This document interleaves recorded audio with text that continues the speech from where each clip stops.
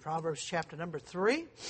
And those going on the trip, you have to be loaded and on the bus 6 hours and 57 minutes from right now. Just so you know.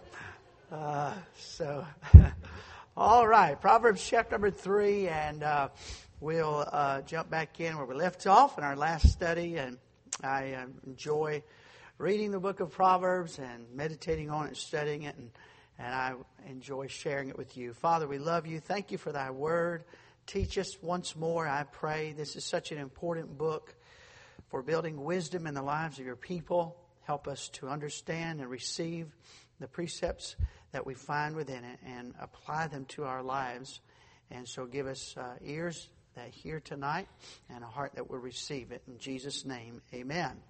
We've been going through the book of Proverbs and things wisdom does for us. Productivity, longevity, peace, the favor of man, the favor of God, direction, health, plenty, loving correction, happiness, riches, honor, pleasantness, peace, good health, and safety is where we left off on last Wednesday night there in verse number 23. Then shalt thou walk in thy way safely, and thy foot shall not stumble.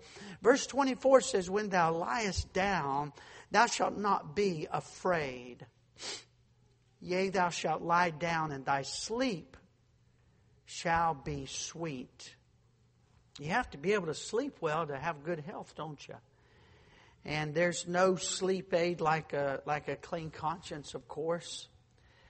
I remember so many times as a kid, and we do things that we heard and learned as we grew up. But many times, I remember Dad praying this prayer with us as we'd go to bed at night.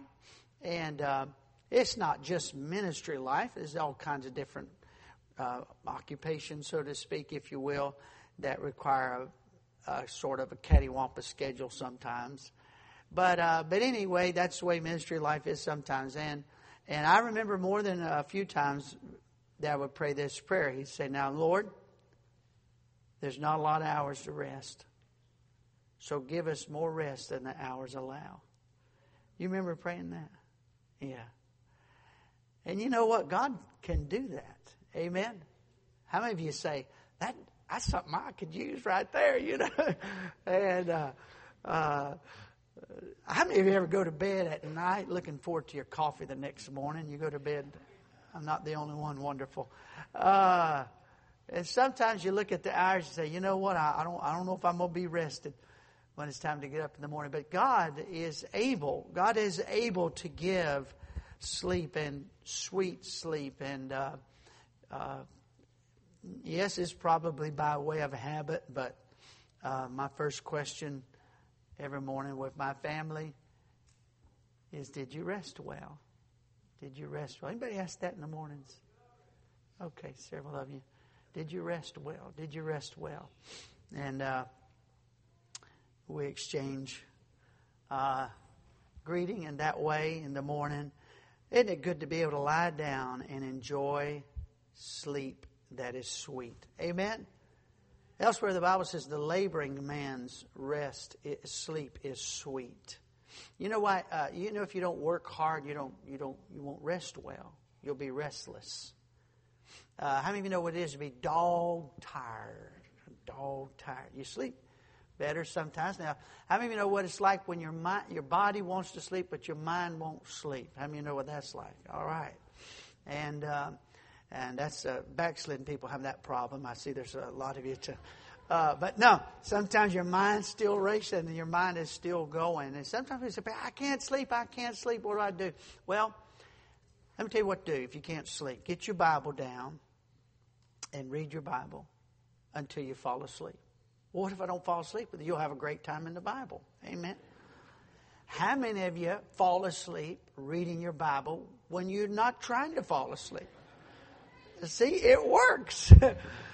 And so keep a Bible near your nightstand. If you can't rest, just read the Word of God. And it is good to go to sleep with pleasant thoughts on your mind, you know.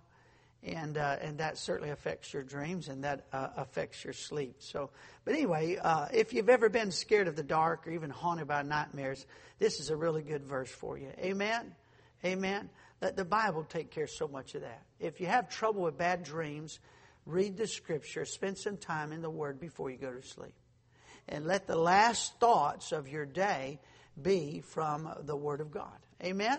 That's good practical advice. Now verse number 25. Be not afraid of sudden fear, neither of the desolation of the wicked when it cometh. In other words, the chaos or desolation that the wicked cause.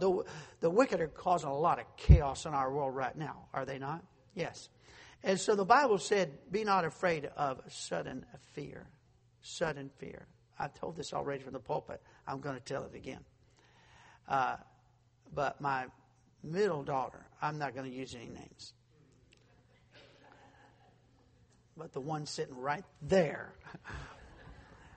She loves to I have not mastered it yet. I've tried. I can't. I think there's a secret they're not telling me. But they'll take your water bottle and anybody got an empty water bottle? Anybody got an empty water bottle? You got one? Chug it. Does that kind work? Will that work? No, we need. Okay, well, never mind. It's probably, Never mind. Anyway, she'll get this water bottle and it's like I don't know what it is. It's like I even look at her. I watch her while she's doing it, but it doesn't register what she's getting ready to do. And she'll twist that thing and she'll like smile and she'll twist it and all of a sudden it goes boom, and I jump out of my skin every single time. You all pray for me, and that's what it is. So the Bible says, "Be not afraid of sudden fear." I think I know why.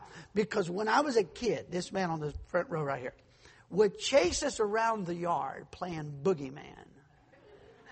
How many of you ever played boogeyman? And we'd wait till dark. It's getting dark, and we'd go outside, and we were just little things, vulnerable little things, tender-hearted little things. And he would chase us around the yard, and he would say, boo! And scare us. And can I tell you what what was the worst part about it? The worst part about it was not the boo. It was the anticipation of the boo, right? It's when you're at the corner of the house and you're behind the bush and you're looking out waiting for him to come. He's come around the back of the house and he comes up right behind you. Boo! It's the anticipation. Can I tell you something? Our great fears come most not from what's happening in our life, but what might happen. What might happen. It's the uncertainty. It's the sudden fear. And over again, the Bible says, fear not.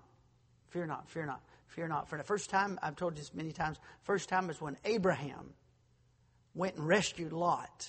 Genesis 15, I think it is. Rescued Lot. And the Bible says there was a slaughter. He armed the men in his house. They weren't soldiers, but he armed his men. He said, we're going down there. We're going to recapture Lot. Lot had been kidnapped and all of his family. And he went in there. It was a great slaughter. And he brought everything back. And then he sat down and God said, fear not. Because I feel like the trauma of that all of a sudden set in. You're running on adrenaline when you're trying to capture somebody who's been kidnapped. And you fight your way through and rescue them and so forth. And then he got back home and he sat down. And God said, Abraham, fear not. And I think Abraham had some quiet moments to think. And I remember being in the car with Dr. Tom Vogel, Vietnam veteran, after 30 plus years, 35 years after Vietnam. And we were sitting at breakfast one time. He said, Brother Shook, I'm just now learning to forgive the Viet Cong. And I ride down the road and I watch his eyes cut like this when we ride down the road together. I said, what you looking at? He said, well, I don't do it intentionally. He said, just do it by instinct. Anytime there's a tree line and a clearing, he said, my eyes always cut to the tree line. Because that's where the Viet Cong would wait for us. That's where the fire would come from. I remember going to, when I picked up Brother Raji from the airport in Raleigh, And we went to eat at the Chili's not far from there. And I watched him choose his seat in the restaurant. And I've eaten with several times.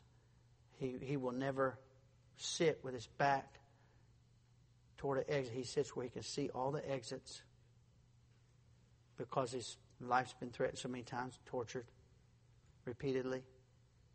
But those men there are on high alert all the time. Now, some of you have been through traumatic things, and I don't make light of that. But there's a great truth here, and I don't want you to miss this. The Bible said in the book of Job, here's what he said. He said, "The thing that I greatly feared hath come to pass." The thing that I had greatly feared hath come to pass. The Bible doesn't say much else about that, but it gives us a little hint into. Remember Job in the first part of chapter of Job. Job was sacrificing for his children every day. He said, because it just might be. It might be. He is sacrificing, and the Bible said he was a good man. He eschewed evil. He walked with God. He was a great example of a God-fearing man. God had a lot of good things to say about him, but he said this, he said, I'm going to sacrifice every day because it might be, maybe, my kids have done something they shouldn't have done and God would punish them. But if I sacrifice, then I can shield them from that. And in fact, through his prayers, he had prayed a hedge of protection because Satan had to get permission to for God to remove the hedge so he could get to him. But you know, I can't sit in judgment of Job, but there is a truth here for us, and that is this. If we're not careful, we'll live our lives in fear. And fear changes our behavior. Fear changes our behavior. And I want to say this very tenderly, and I want to say this kindly, but I really feel like this needs to be said. Our children need to grow up with confidence, not fear. And confidence needs to be projected upon our children. You can, okay, it's not a sin to be afraid. Fear is a God-given emotion. It's not a sin to be afraid, but it is a sin to be controlled by fear. Fear should not control us. It should not dominate our spirit. Over and again, the Bible said, be not afraid. Here in this passage, we're reading it. Be not afraid of sudden fear. Listen, if that means something that can happen at any moment. If God can protect me in this moment, then God can protect me in the next moment. Amen? Amen? Yes, He can. And that means sometimes you might be afraid for your children. But you know what? I would encourage you to project confidence in your kids. How do you learn and grow? You have to take risks. You have to take life is risky. Relationships are risky. You can't play it safe your whole life. How many of you remember you remember playgrounds? Playgrounds. How many of you remember what do they call that? The hurricane? No, not the hurricane. Tornado slide. How many remember that tornado slide? All right. How many remember when we didn't have a bumper pad on the whole universe? I mean, I'm not saying some of these measures are wrong. I'm just simply saying you can take that too far. And typically one parent is more inclined than the other, and parents are good at balancing each other out. God is good about that. That's why you need a husband and wife don't need to think the same. But I say this, confidence ought to project it. You might be scared to death, but when you tell that kid, you got this. Oh, God, please, please. You got it. It's okay to be afraid. But you don't want to live, you don't want to project that fear.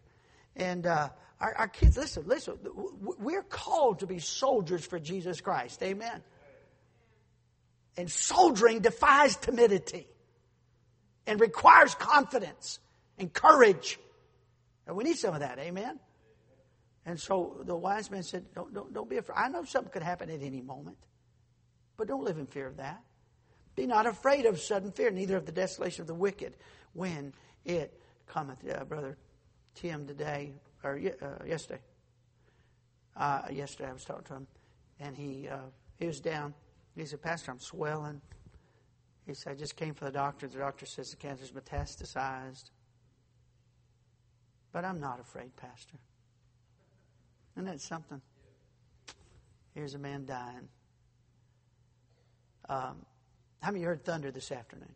Thunder this afternoon. I was witnessing this man weighing on the plane. I told you about this Roman Catholic man, and I was talking to him about his soul, and all of a sudden in that plane, it just, whoosh, I mean, just like that, and everybody went, like that. I said, man, that's better than a roller coaster, isn't it? And I remember sitting the lady next to the lady one time. She's probably mid-60s, and she had crippling arthritis, and she's sitting next to me on the plane, and she's as nervous as she could be, and they started up the engines, and her whole body stiffened like that. She's next to the window, and I'm sitting here, and she's next to the window, and her whole body stiffened. And I had already talked to her a little bit about the Lord, and she knew the Lord. And so, anyway, that plane started taking off, and she reached over and she grabbed my hand, and I mean, her hands like crippled like this. She grabbed my hand and just squeezed. I started quoting every verse that I could think of. What time am I afraid? I will trust in thee. And I was quoting verses, praying out loud, amen. And we settled down, and and she let go, released, and then we hit an air pocket, and she grabbed me like that. And she said, I said, have you ever flown before? She said, I flew one time 25 years ago. I said, never fly again. I said, why'd you get on this plane? She says, I got a new grandbaby, and I got to see my grandbaby. And, but, there's plenty to fear in our day. COVID, crime, inflation, car accidents, plane accidents, natural disasters, cancer. But God doesn't want us to live in fear. Amen? Amen. Look at verse number 26. For the Lord shall be thy confidence. Hey, underneath this command, be not afraid, is this promise. For the Lord shall be thy confidence, and shall keep thy foot from being taken or being caught. That reminds me of 2 Kings chapter 6, when Elisha, the king of Syria, Israel was under imminent attack from the Syrians. And they kept positioning their army to attack, a lot like the Ukrainians felt several months ago when Russia was, before they invaded. And Israel was living like that. And every time the Syrians would make a military move, the Israelites' army would make a countermeasure. And the king of Syria, finally, he said, somebody in here is a mole. Somebody is a spy. Somebody's giving intel to the Israel. How there's no way they could know our every move. Every time we make a move, they've already preempted the move. And there's no way. And one of his men said, we're all loyal to you here, sir. But there's a man of God over there. And his God tells him everything you whisper in your bedchamber. And can I tell you something? You don't even have to whisper it for God to know. Amen. So God would go over and tell Elisha. He said, move the men over there. Elisha tell the king of Israel, move the men over there. And sure enough. And so that king said, Elisha was in a little town called Dothan. He said, who is he? Where is he? They found out where he was. He said, we're going to go get him. And the Syrian army came and surrounded that city of Dothan and demanded Elisha. We're going to take Elisha. Elisha went out to meet him, and he brought his servant with him. His servant was scared out of his mind. And Elisha he said, you don't need to be afraid. He said, and his servant just scared half to death. I mean, here he is walking out and meet this, surrounded by this Syrian army. And Elisha prayed a little prayer. He said, Lord, open his eyes so he can see what you've shown me. And God opened the spiritual eyes of this servant. And the Bible said all around, the Bible said there were angels and chariots of fire. That's where that term comes from. Chariots of fire. It comes from 2 Kings chapter 6. And that your boy said, oh, no wonder you're not afraid. And Elisha went out and said a little prayer. And those Syrian soldiers went blind just like that. Well, when the king of Israel found out, they said, what are we going to do with him? Shall we just slaughter him? What we should do? He said, no. Actually, Elisha, I'll get ahead of myself. Elisha said, you guys follow me. So they all come blind. Elisha said, follow me. They follow him. He marches them right into the middle of the capital city. And then says, Lord, give them their eyesight back. And it gives them their eyesight back. And here they are in the middle of the capital city of their enemy, surrounded. And the king said, what should we do? Should we just slaughter them here? He said, no. He said, they're hungry. Let's give them a good meal. And they fed them, gave them food, gave them good drink. And you know what happened? 20 years of peace after that. 20 years of peace after that. Can I tell you something? Do we believe that God is able to protect us, yes or no? He's able to protect us. Amen. I brought this prayer letter. I've read it to you before. This is from 2012. Ron Charles with the Cubit Foundation and he works with, among other things, in the garbage cities in Egypt. This is from April of 2012. As most of you know, one of the primary reasons for my trip to Egypt this time was to secure the safety of Christians who'd been threatened with death by a radical militant group. Upon my arrival, I met with some of the village leaders concerning this group of believers who were terrified for their lives. I next made arrangements with some Bedouin Christians to receive the believers on a particular night and to safely secure them in the desert. I then hired 100 camels from a man in Upper Egypt, a guide who was a believer, and 4 men who would serve as security. I forbade them from carrying guns. I told them that their job was to watch and to be in prayer. The plan was for the believers to make their way independently over a 2-day period to an appointed place at the edge of the desert in Upper Egypt and to wait until I arrived. We would then take the camels overland until we met our Bedouin friends. The next event is what I feel may be the greatest miracle of all. The Lord guided me to request a meeting with 2 of the leaders of a radical militant Islamic group in a public place. When we met, I introduced myself. No shake of hand, nor the typical Middle East greeting of a kiss on each cheek. The spokesman asked me to sit and then said, we know who you are. We know how long you've been in Egypt. We know what you do for the widows in the garbage cities. The spokesman responded by saying, you're not afraid of us? No, I said. Should I be? Even though in reality I was shaking. We have your life in our hands, he responded. That should cause you to fear. You do not, I said. My life is in the hands of God, and it is impossible for you to take me out of his hands, and that should cause you fear. I told him that I will be taking some new friends to a place that is safe from violence and fear, and that I wanted his pledge that he would guarantee 2 days and 2 nights of free, unmolested travel. He stared at me a long time. You are an infidel. I don't have to do anything for you.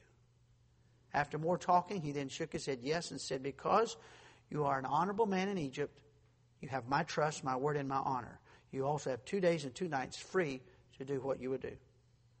On the night that we all met in Upper Egypt and boarded camels, it was dark and foggy. Both fear and excitement were at their highest level. I told them God was with us. Within a half hour after leaving, we were stopped by a military desert security guard. I was expecting for him to turn us back. He asked me through the guide, what are you doing with all these camels?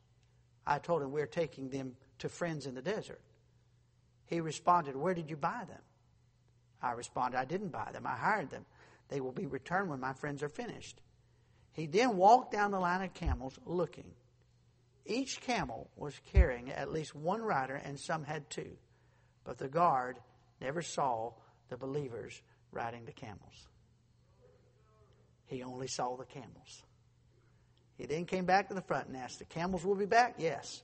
I only hired them. He said, okay, you can go now. We got a pretty big God, don't we? Amen? Yes, he's able. He is able to protect us and keep us safe. Verse number 27 is a great verse. Withhold not good from them to whom it is due, when it is in the power of thine hand to do it. Withhold not good from them to whom it is due, when it is in the power of thine hand to do it. You know, this is some good practical advice which the book of Proverbs is filled with.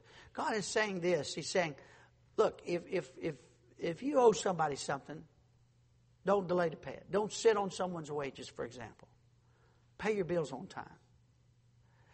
time. Withhold not good from them to whom it is due. This is somebody you owe something to. And by the way, he's talking about more than just money. You know what there's a lot of unpaid bills of? There's a lot of unpaid gratitude bills among God's people. Someone that's helped you, someone that's done something for you, your parents and others. Have you paid that gratitude bill? Withhold not good from them to whom it is due when it is in the power of thine hand to do it. Verse number 28 says, say not unto thy neighbor, go and come again, and tomorrow I will give when thou hast it by thee. Don't procrastinate. Don't delay. Don't put somebody off. If someone comes and says, look, hey, you're supposed to give me this, supposed to give me that. Remember the Old Testament said this, stealing in the Old Testament, I don't know if I marked it or not. I didn't. I don't know, give the reference right away, but I've taught it to you before. Two things. If you find something and you don't return it, or you borrow something and don't return it, God called that stealing. God calls that stealing. Maybe all of us ought to go look around our house and see what's laying there that we borrowed that we never returned. Yeah. And if it's in the power of thine hand to do it, the Bible said. And don't delay. Don't delay. Be thoughtful. Be thoughtful. Don't say, go and come again, and tomorrow I will give thee when thou hast it by thee.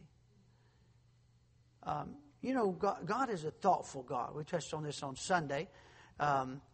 If there's a mom, and he gives specific instructions about what to do if you find a mom with their little ones, and he gives instructions, what do you do if somebody's ox falls in the ditch? And God is a thoughtful God. If you have a flat roof, put a battlement around the top so somebody doesn't accidentally step off and hurt themselves. God is a thoughtful God, and God's people ought to be thoughtful people. God's people ought to be thoughtful people. That's why you ought to leave a space better than it was when you entered it. I pick up your cigarette butts out in the parking lot with these little fingers right here. And I pick up your gum too with these little fingers right here. Not because I enjoy it, but because this is God's house, it's God's property, and we ought not throw stuff on the ground. Amen? We ought to be thoughtful of others. I don't... Miss Lady's back here. I'm not going to have her stand and testify tonight. But she could stand and testify tonight because she cleans this space. She said, oh, Brother Tim could testify too because he cleaned this space a lot too and vacuum. I better stop right there. Some of you are all going to be cleaning up after yourself tonight. Amen. Don't leave your seat like a pigsty. Don't leave your classroom like a pigsty. Amen. Be thoughtful. Be kind. Be considerate of others. When people are trying to use a traffic flow, don't stop your car in the middle of traffic flow and get out and jaw with somebody for 5 minutes while you got 6 cars behind you waiting. Be thoughtful. Amen. That's what God is saying. He's saying, be thoughtful. Now, I'll come back tomorrow. What? That's inconvenient for others. We ought to think about those things as God's people. Amen. Don't make a mess. Don't make a mess. I just finished. I like to read John Wooden's stuff. I never saw any UCLA games, of course. But boy, he's got a lot of wisdom, a lot of practical wisdom. But one thing he said is this. He said that the staff, the custodial staff, loved it when UCLA came to their games because the locker room was always cleaner when they left than it was when they got there. And the greatest basketball coach that ever coached a game, and he taught those boys, you pick up after yourself. We've lost that. We've lost that. Mom and Daddy, if you're going down the road and somebody throws something out the road, if it's safe to do so, you ought to get over and let them go back and pick it up. Let them go back and pick it up. We ought to be thoughtful. Verse number 28, 29, devise not evil against thy neighbor, seeing he dwelleth securely by thee. Someone that dwells securely by thee. In other words, someone who finds security in you or near you or in your proximity. You know, trust is built over years, but it can be lost in moments. It can be lost in moments. And if you have someone's confidence, that ought not be trifled with. Let me address the staff here. We have a great staff and we have good people.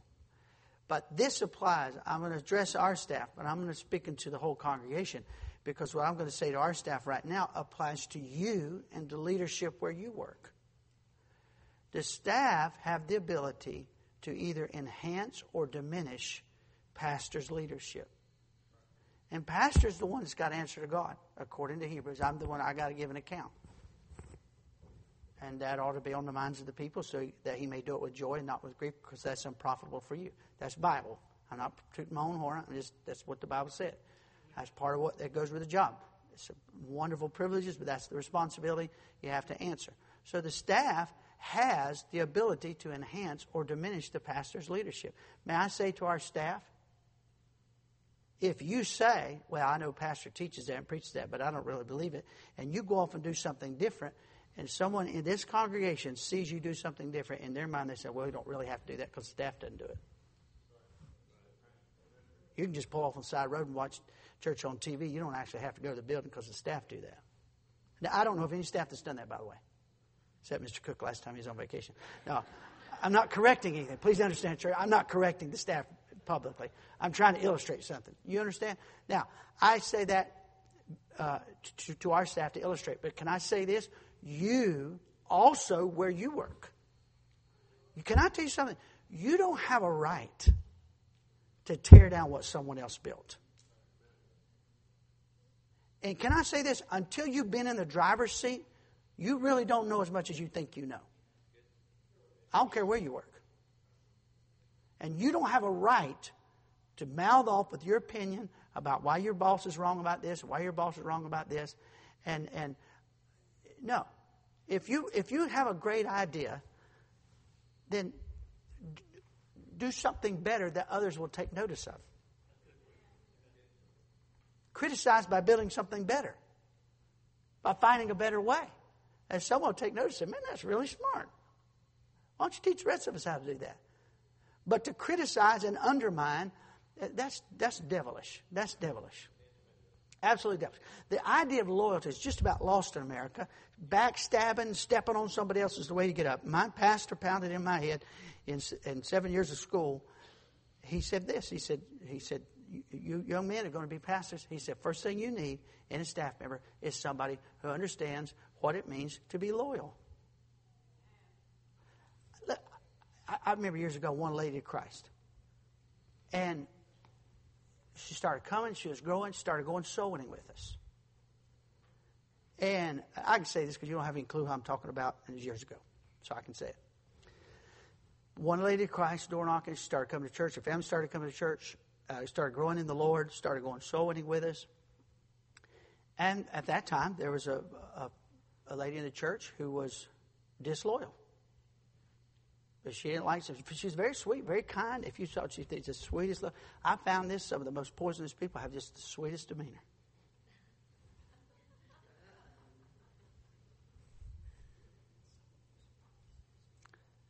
And you know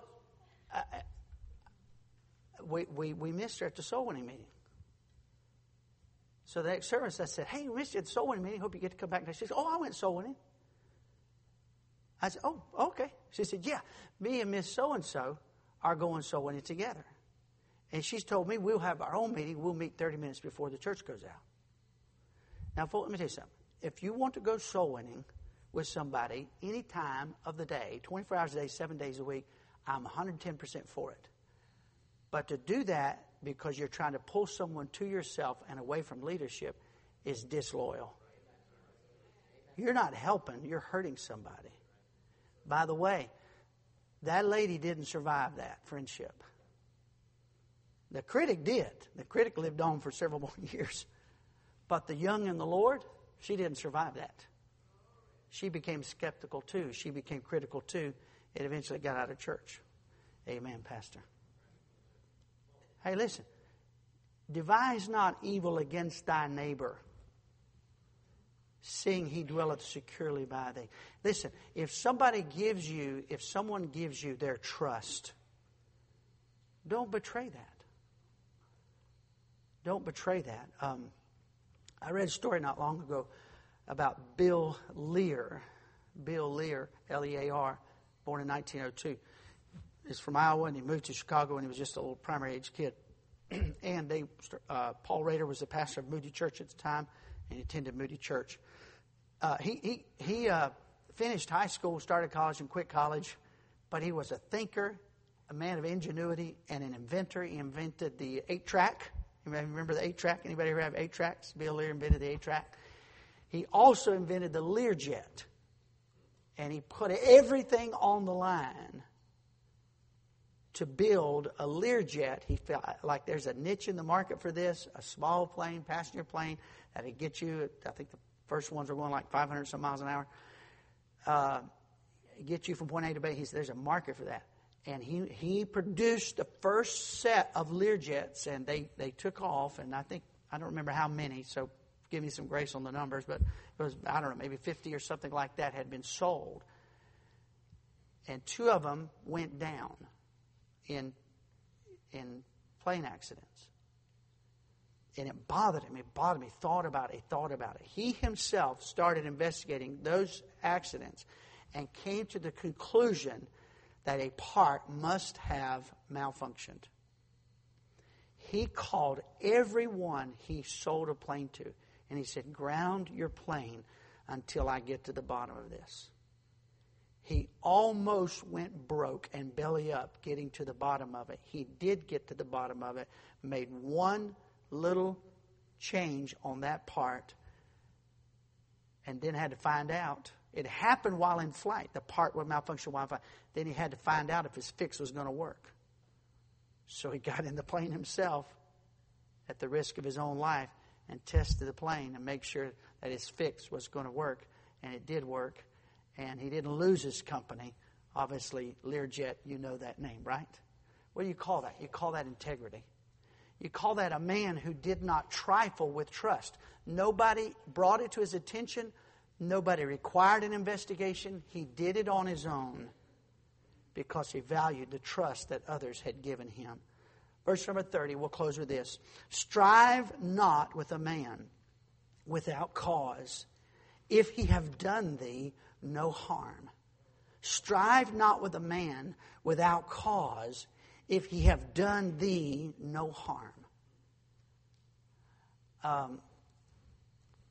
You know what God is saying? Don't make an issue over just anything. Don't make an issue over just anything. Don't take offense. The word offense in the Bible, it's talking about, figurative, it's talking about a stone. And stumbling over a stone is being offended. So if there's a stone, an offense is somebody put a stone in your path that could trip you up and cause you to sin. Okay? That's the word picture. Now, here's a stone. If someone puts a stone in front of you, you don't have to stub your toe on it. You don't have to trip on it. You can just step up on the stone. Amen? Stand a little taller. Amen? You don't have to take offense every time someone is trying to offend you. Amen? I remember years ago throwing football on a street in Chicago with some gangbangers, and they were using the Spanish language, and they were saying vile things to me in Spanish, because this gringo, you know, he don't know no Spanish, right? And I just smiled away, throwing the football with them, you know. And they kept saying that it was dirty. It was dirty. They kept saying it to me over and over, and I just throwing the football, acting like, you know, like I didn't know anything from anything.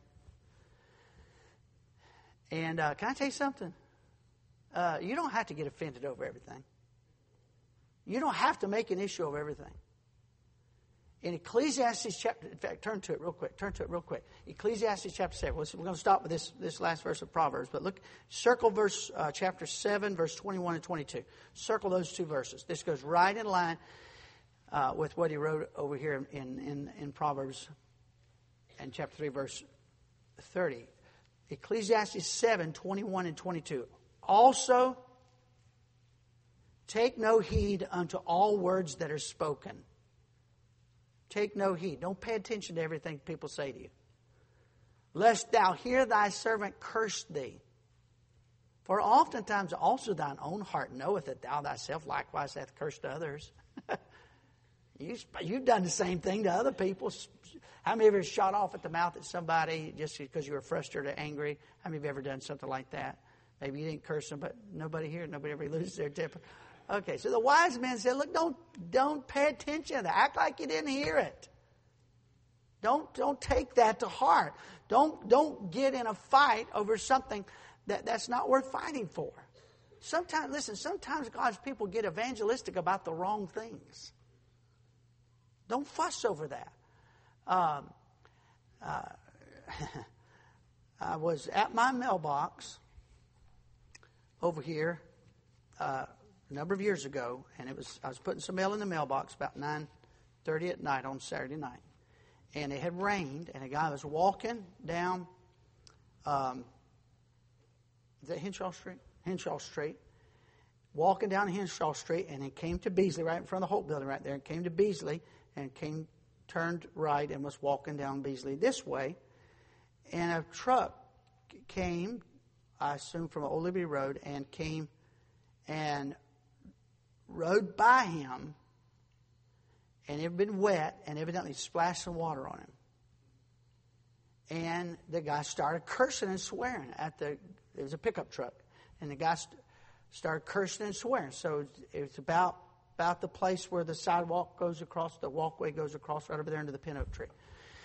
And he's cursing at the guy in the pickup truck. Well, I thought, man, that's dumb.